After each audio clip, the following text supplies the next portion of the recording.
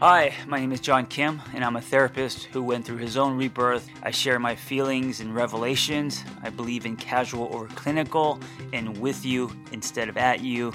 I come unrehearsed on purpose because self help doesn't have to be so complicated. So I was on my way to work out yesterday. It was the end of the day. I usually work out during the afternoon. I cut my day in half. I like getting that extra dopamine and reboot in the middle of the day. But yesterday I got caught up in writing, and so it was like 6 p.m. and I felt like I need to get out and move and sweat. So I was on my way to go do some running, and in the middle of going, I actually did a U-turn and went and had pizza. Now, there was a little bit of a inner struggle. Of course, the guilt of giving yourself pizza instead of working out. But I thought to myself, you know what? What do I really want? Like, do I really want to work out, or am I doing it because I feel like I should? And I realized that I was doing it. I didn't want to work out at all. I felt like because I didn't today that I needed to. It was almost like taking my medicine, and I had no desire to actually run. I knew I was just going to be going through the motions, and so I was like, you know what, I'm going to label this under self care, and I went and got pizza. I went to one of my favorite pizza places, and I knew I was gonna spend like $50 because you can't just buy a slice; you have to buy the whole pie, and then of course you get a salad and all that. So I treated myself, and during that, I was listening to an episode of Dak Shepard's podcast, and um, he had Kate Hudson and her brother on, and they were talking about the entertainment industry and their story. And I had this huge revelation, and this is what I'm getting to that I wanted to share. I had this huge revelation that um, I spent most of my life trying to fit in. And so let me explain. So as I was listening to that episode, I had this thought like, oh, I totally forgot Kate Hudson called me once. And she didn't call me because she knew me or because of that we were friends. I had a restaurant bar club in Hollywood, a supper club, and it catered to celebrities and all the cool kids for about 6 months when it blew up because of our promoter back in 2001. And it was one of those places where there's 400 people waiting outside and there's 30 people inside and everyone's trying to get in, um, and just all built on hype. And I remember she called me, and I don't know how she got my number, but she called me because she wanted to get her friend in. And that made me think about my own story. For some reason, it triggered me of when I first came to America, and as a kid growing up in the '80s in a predominantly all Caucasian world, where it was the cool kids were had blonde hair and blue eyes, and they were surfers and skaters, and me trying to this little Korean boy trying to fit in. And I think my ticket in was through ability. So it was never through books. It was never through grades. It was because I could move. So breakdancing, skateboarding, or whatever, that was kind of the ticket into acceptance. And then they, because of my ability, saw past my skin color. And so that has been the running theme in my life. This whole thing of fitting in. And so throughout high school, college, I got really lucky in that I've never been bullied because I was able to make it into the quad or fit in with the cool kids or whatever. Even in high school, I never played. I was as far as football, I was on the team, but I never played. And of course, someone who's a bench warmer, the bench warmers don't get to hang out with the all stars, right? But in my case, even though I never played, my friends were still the quarterback and the all stars and or the first strings, and I just managed to always have that kind of luck. And then in college, I got into a fraternity, and I think I was the only guy in my pledge class that didn't get any hazing. And I don't know how that happened, but no one fucked with me for some reason. I slipped in again. I pulled a John Kim, and that's been the case. And what I realized was, um, a, it's kind of exhausting, but B, it prevents you from being uniquely you, right? It prevents you from waving your own freak flag. This idea of, or this desire of trying to fit in makes waters you down, or it can, you know? We'll be right back after this brief message. Okay, if you are alive, you know that we are learning more and more benefits about this magical thing called CBD. And if you are considering using it or trying it yourself, which I believe you should know that not all CBD is created equal. So unlike other CBD brands who offer just CBD, I want to talk to you about Hemp Fusion, which is CBD plus omegas plus other natural ingredients to make you feel 110%. So here's what's interesting. They do this because CBD works best for your body when combined with these other nutrients. Hemp Fusion also adds other natural ingredients to create products that help significantly with stress, sleep, and energy. Let me give you 20% off your first order plus free shipping at hempfusion.com, because listen, everything Hemp Fusion does adds up to a better product, and that adds up to a better day for a better you. 20% off. The discount code is Angry Therapist, all caps, Angry Therapist, for 20% off your first order plus free shipping at hempfusion.com. Get your CBD on now. The day that I didn't fit in is what I want to talk about. It's when I was now in my 30s, have gone to therapy school, and I got hired at this high-end treatment center treating eating disorder patients. And I remember I was excited because it paid very well and it was very professional. And I went and bought slacks, and I tucked my shirt in and I tried to look very professional, DSM in my hand, going to work every day with fancy shoes.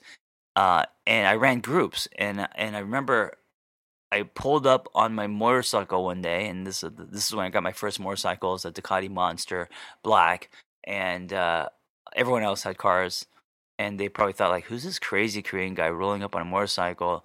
Not only did I roll up on a motorcycle, but I had a DVD player in my backpack with a bunch of my favorite movies. And in group, I decided to do cinema therapy. I decided to use movie clips as interventions instead of the generic worksheets that they had in the file cabinets. And the clients loved it. The group, they were just like, oh, wow, we've never done this before. We had a great time.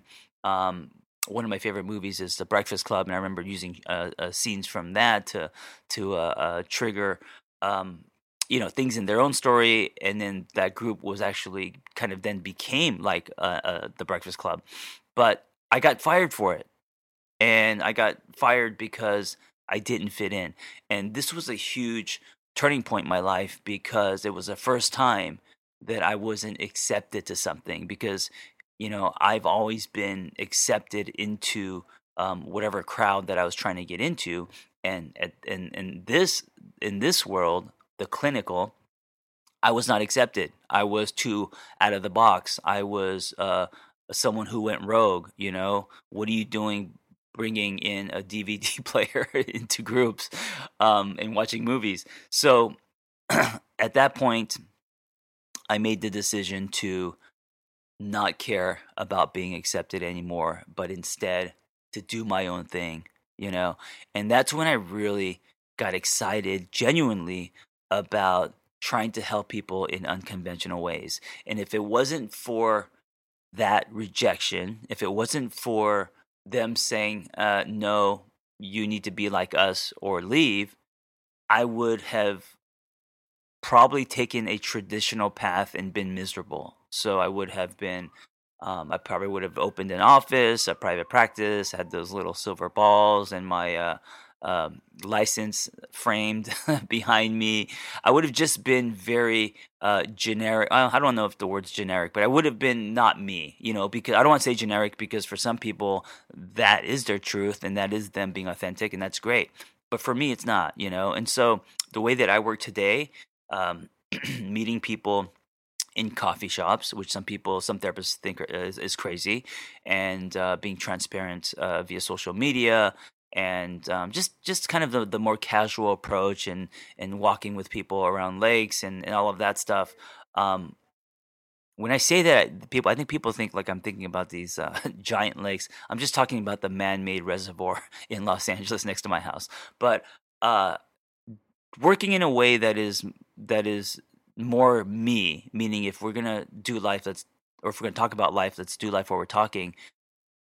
All that would have never happened if I actually fit in, if I actually exchanged my truth for membership, which I've done for a lot of my life, right, growing up. And when you're a kid, you kind of have to, because if you don't do that, you get punched in the face. If you don't do that, you get bullied. You get your underwear hung on the flagpole. you get peed on in the fraternity, whatever. And one of the reasons why I never really got bullied was because I was able to fit in. And so today, as a 46-year-old, and for the last 7, 8, 9 years, I've practiced not fitting in. Not because I'm trying to be cool, but because I'm listening to my truth. And by doing so, I think that I'm now more lined up to swim toward my true north and work in a way that's honest to me. And I think what happens is you become more potent, right? So the more you don't fit in, you're also going to have more people that don't like you. So, I always say that if everyone likes you, no one likes you. And I think the more that people don't like you, there's also going to be a population that love you, right? So that's because you are uniquely you. And I think you have to give yourself no other choice but to take that road, because if you don't, you're going to sacrifice your potential.